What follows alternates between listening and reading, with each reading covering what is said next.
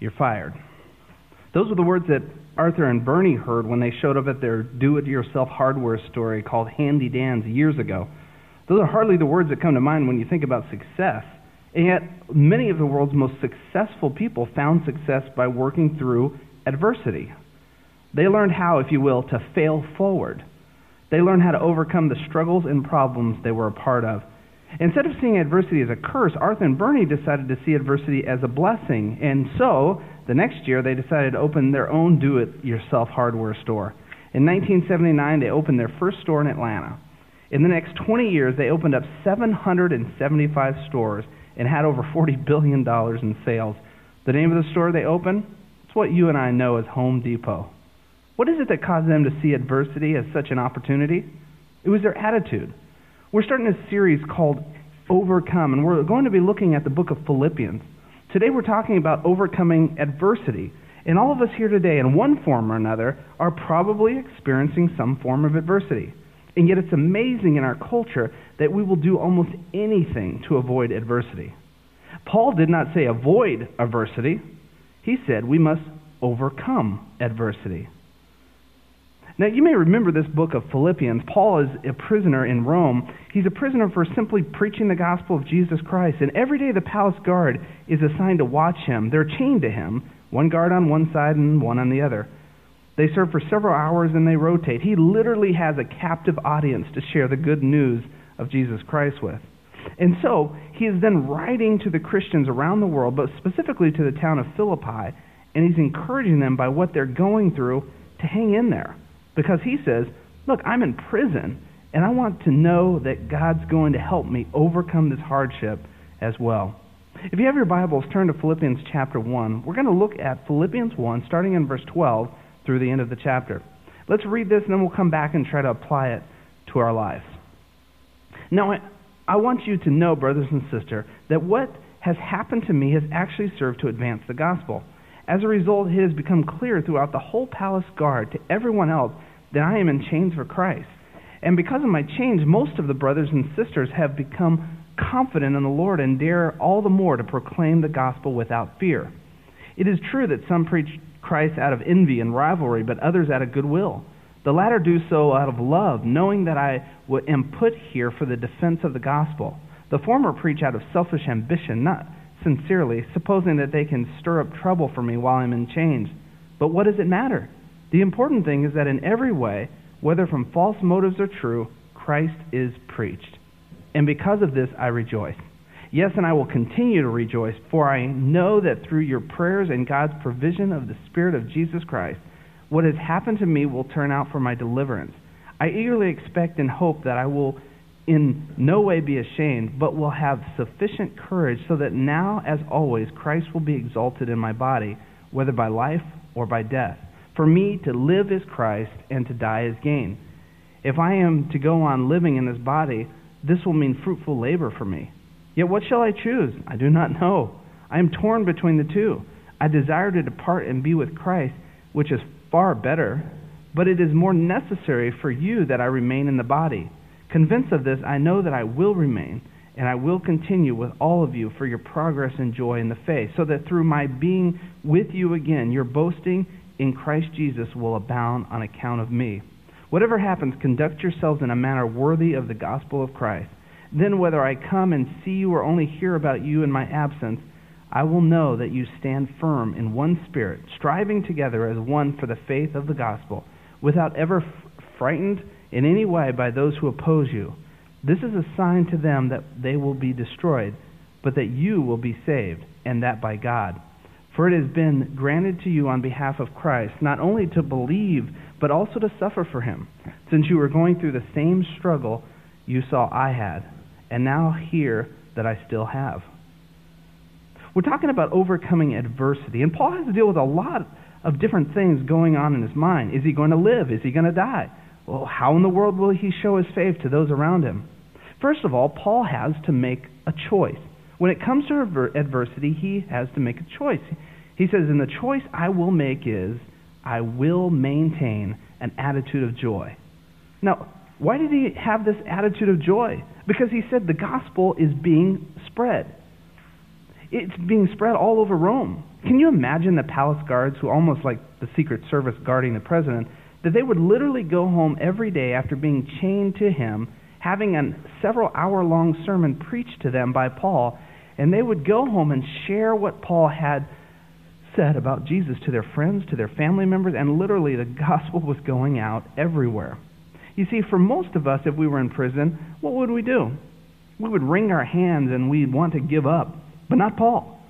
Paul says it's an opportunity to advance the gospel. Secondly, he had this attitude of joy because the believers are being bold.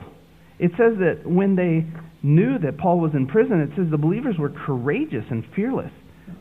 In the last couple of weeks with the men here at Windover Hills, we've been talking about being bold. We've said, be bold. Yeah, we have to be bold. We've got to be courageous. There's this opportunity for us to share the good news about Jesus Christ. Whether with our family or with our friends, we have the opportunity to be bold. This is a great time for us to advance the gospel of Jesus Christ here in the Triad. You know why? Because in most of us, when things are going well, we don't think we need God. We tend to forget about God. But when things are not going well, that's when we're open. The Upper South is one of the top 4 depressed economies in the U.S. Tough times. People losing their jobs, people losing their 401k, people losing their homes, people losing services that they once enjoyed. It's a great time to advance the gospel of Jesus Christ. It's a great time for the church to be the church. You and I have a choice on how we are going to respond to adversity. We can respond with bitterness and say, God, why are you doing this to me? I mean, I go to church sometimes, I give some money, I pray, I love you. Why in the world am I going through this? Or we can respond with joy and say, what a great opportunity to share the gospel. Listen, God's in control. We'll get through this. We'll learn from it. We'll be stronger. And in adversity and tough times, we need to step back and rethink our purpose and our mission in life. Paul says we can't avoid adversity, but we can overcome it. How do you do it? Maintain an attitude of joy. Secondly, take a look at Paul's hope. Paul says, I'm hoping that I will be delivered. He was believing that he would be released from prison and he would be freely among the people. His hope came from 2 things. First of all, through the prayers of the people. Paul knew that God answered prayers. In his life, we had seen several prayers of the people work so many times, so many ways. And if you're a believer, you know that people have prayed for you. You've seen God answer prayer. And Paul says, I'm going to be released because the people are praying. Also, it's through the help of the Holy Spirit. The Holy Spirit is literally Jesus Christ living within us 24/7. Christ in you, the hope of glory. With Christ in you, you can overcome anything you face. When you hit rock bottom, when you face adversity, never lose that hope. Ephesians 3:20 says, God is able to do immeasurably more than all we ask, think, and imagine, according to His power that is at work within us. God can give you hope. Next, let's look at Paul's struggle. He's torn between living and dying. Now, do you ever read the Bible and you come across a situation where you kind of check out and say, I can't quite relate to this? Like back in college when I would read the story about a talking donkey in the Old Testament. Can't quite relate to that one. And I'm going to suggest here in this passage it's tough to relate to. And most of us can't relate to it either. He's torn between living and dying. We're not torn between living and dying. We use that language sometimes. A very small number of us can actually relate to this type of situation. But even if you can relate, listen up. It's amazing what Paul says. And sometimes for you and I, we're torn between a 1-car garage or a 2-car garage. We're torn between eating in or eating out, Rio Grande today or somewhere else. We're torn between giving 2% or giving 10% to the Lord. We're torn between trying to pay our mortgage or trying to pay our credit card. Paul says, I'm torn between living and dying. And then here's what he says. He's asking, Lord, what's the best thing to do? And he makes the incredible statement, if I live, for me to live is Christ. If I live, Lord, I'm going to keep on doing what I've been doing. And I'm going to talk to everyone I can about the difference you've made in my life. And then he says a second thing that kind of catches us off guard. He says to die is gain. How in the world do you die and get ahead? He says it's far better because I would be in the presence of Jesus. You see, because Paul was ready to die, he was ready to live. I want to suggest to you that until you're ready to die, you won't really be ready to live. You see, because Paul was confident of where he was going to spend eternity, he says, you know what? I know I'm going to be with Jesus. Either way I win. Therefore, I'm going to donate the rest of my life to serving and living for Jesus. Paul's choice, when adversity comes, you got to hang in there and maintain an attitude of joy. His hope, I'm going to be delivered and get out of prison. His struggle, I'm wrestling with whether to live or die. And then his decision. Paul says, I will stay alive to advance the gospel. Why? He says that there's still work to do. I'm going to live life to the fullest for God's purpose. Now, why did he want to stay alive and advance the gospel? Because Paul believed that his example would encourage others. Here he is in prison, and he's not complaining. And when they saw that Paul was rejoicing in Jesus Christ, his example would encourage them. As I said, most of us, when things are going good, we don't think we need God. Right now, people who don't go to church, though, are watching us as Christians like a hawk. And they're saying, how are you responding when you're losing your job? How are you responding when you lost your home or had to downsize? How are you responding when you're having tough times health-wise? It's at those times we have an incredible opportunity to put faith in action and advance the gospel. Because when people are hurting, when they're under adversity, they are looking, they are watching. Church, this is one of the greatest times for us to stand strong for Jesus Christ. Our example has an incredible impact on our friends, our family, our neighbors, and our co-workers. Also for Paul, his presence would bring them joy. Why? I mean, you can imagine that if Paul gets out of prison and goes back to Philippi and shows up at their prayer meeting, that would kind of amp up your prayer meeting, wouldn't it? Now, here you were praying for this guy to be released, and the answer to your prayer shows up. And you say, wow, God does answer prayer. And so he knew that if he lived, his presence among them would bring them great joy. So here, let's look at Paul's challenge then. Paul's challenge to them, and believe it or not, it's the same challenge Paul has for us in difficult times when we live. Paul's challenge was to live a life worthy of the gospel. In fact, it says in Philippians, conduct yourself. What does that mean? The word picture there is, in the original language, of conduct yourself is tied to citizenship. We're citizens of the United States, and we're blessed to be citizens of this country. But Paul is saying, as Christians, we are citizens of a far greater kingdom. And that kingdom is of Jesus Christ. And Paul is saying, I want you to remember your status and your responsibility. There are times, and before my kids get out of the car at school and activities, we say, now remember, you're a Raven, and this is what we stand for in this community. And this is what you're responsible for, and this is the way you're supposed to live. And we usually end it with, be a blessing to somebody today. As Christians, we're not perfect, but we are expected to be different. And I want to say to you, brothers and sisters here at Wendover Hills, we are called to live to a higher standard. We really are, because we are children of the Almighty God, and that name means something. So what's it mean to live a life worthy of the gospel? This phrase is used in 4 of the books of the Bible, and I think Colossians, it explains it the best. So let's take a moment to turn to Colossians 1, verse 10. Paul, who wrote this book as well, says this, we pray this in order that you may live a life worthy of the Lord, and may please him in every way, bearing fruit in every good work, growing in the knowledge of God, being strengthened with all power according to his glorious might, so that you may have great endurance and patience, and joyfully giving thanks to the Father who has qualified you to share in the inheritance of the saints in the kingdom of light. He mentions about 7 things we'll blitz through here on what it means to live a life worthy of the gospel. Number 1, please the Lord. That's what it means to live worthy of the gospel. Please God.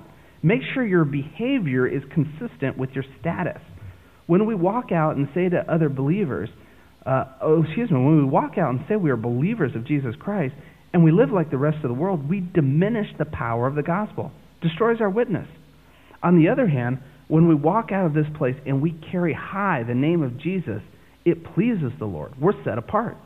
Isn't it interesting that years ago you could simply say, I'm a Christian, and people knew immediately you were different. But we have so diluted what it means to be a Christian. Is a Christian somebody who prays once in a while? Somebody who goes to church ever so often? What is a Christian? We have to add all kinds of adjectives. You're a Spirit-filled Christian. You're a born-again Christian. You're sanctified, fully devoted. We don't know what to call it because we've so watered down what it means to simply say the word, I'm a Christian. And this often shows up loud and clear in the way we deal with adversity. So, live a life pleasing to the Lord. Secondly, we bear fruit. Bear fruit. That means we bring people to Christ. The key to walking worthy with God is not just showing up to church each week and go home. It's for us to reach others for Jesus. It's to bear fruit.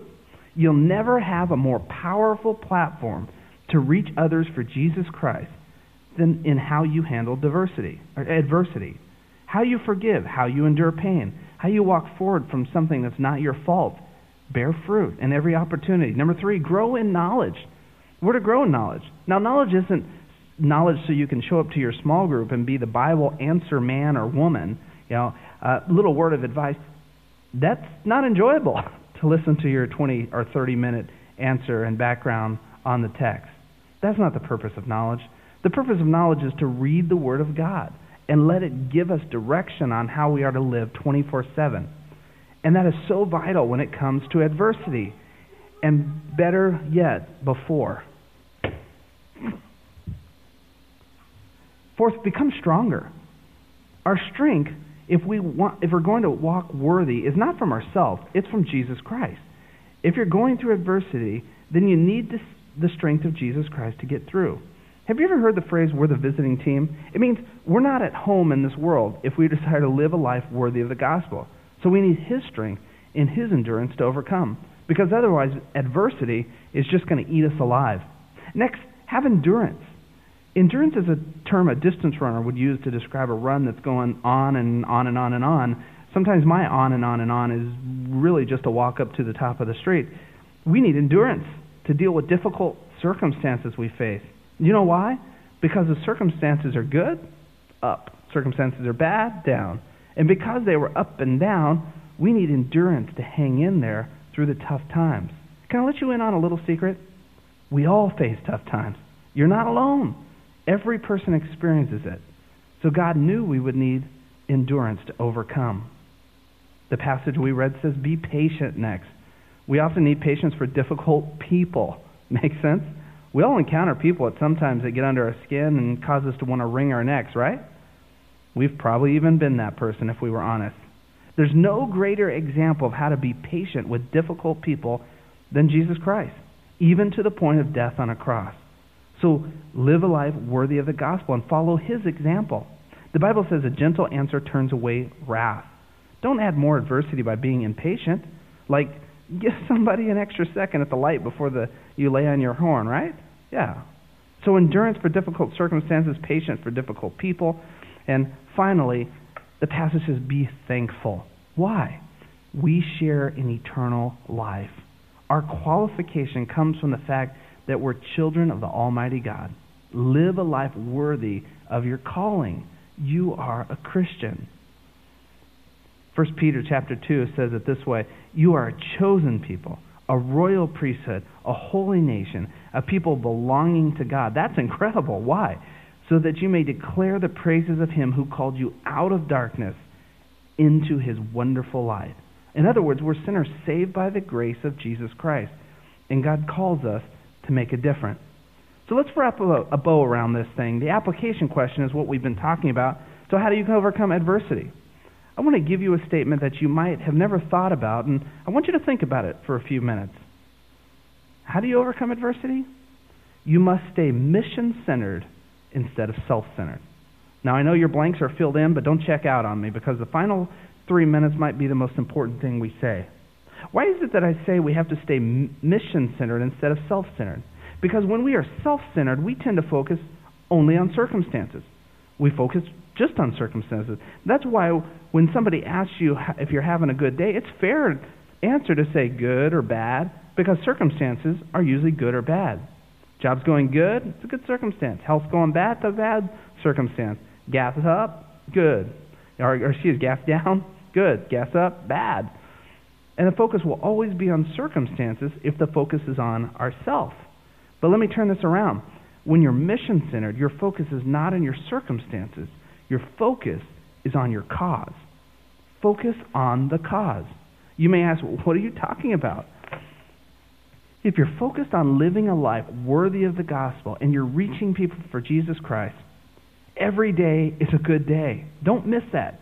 Business is good, thank God. Business is bad, doesn't change the mission. What's the mission? What's God's plan and purpose for your life? God has one for each of us. And when we walk with God in your purpose turns around and it works on you. It gives you power to live in the present and to overcome adversity. And so that is why we need to be mission-centered rather than self-centered. Doesn't minimize the hurts of life, doesn't change the way we care for one another when they are experiencing tough times. And the same is true for the church. When a church turns self-centered and says, what are you doing to meet my needs? What happens? The church turns inward. But mission-centered churches focus on the mission, win people for Christ, train people up to be disciples, care for the needs of our community. And when a church is mission-minded, they will take care of the needs felt by adversity. They'll take care of those needs people are facing. Giving of our time doesn't become an issue. Giving of our money is not an issue. Giving of ourselves is not an issue when we're mission-centered. So together, let's overcome adversity. Let's live this life worthy of the gospel. Now, I know in a group this size, there are many of you that are dealing with adversity that's rocking your foundation. And this morning, I want to give you the opportunity. It's just 2 steps in front of me, but we call it our altar. I want to invite you to come down here to lay before God, to get in that posture of surrender, and to do a little business. Surrendering your adversity before God and letting Him change your heart, change your attitude, and letting Him work on healing you, to ridding the adversity from your life. This morning, I know that some of you it's a job-related thing. For some of you, it's marriage. For some of you, it's how your relationship with your kids are going. And for some of you, it's a health situation. And so I invite you this morning just to come down, to lay before God, and just lay it at His altar. Let Him receive it and work with it, and let Him let you walk out of here transformed this morning. So would you come and join me? In just a moment, we'll pray.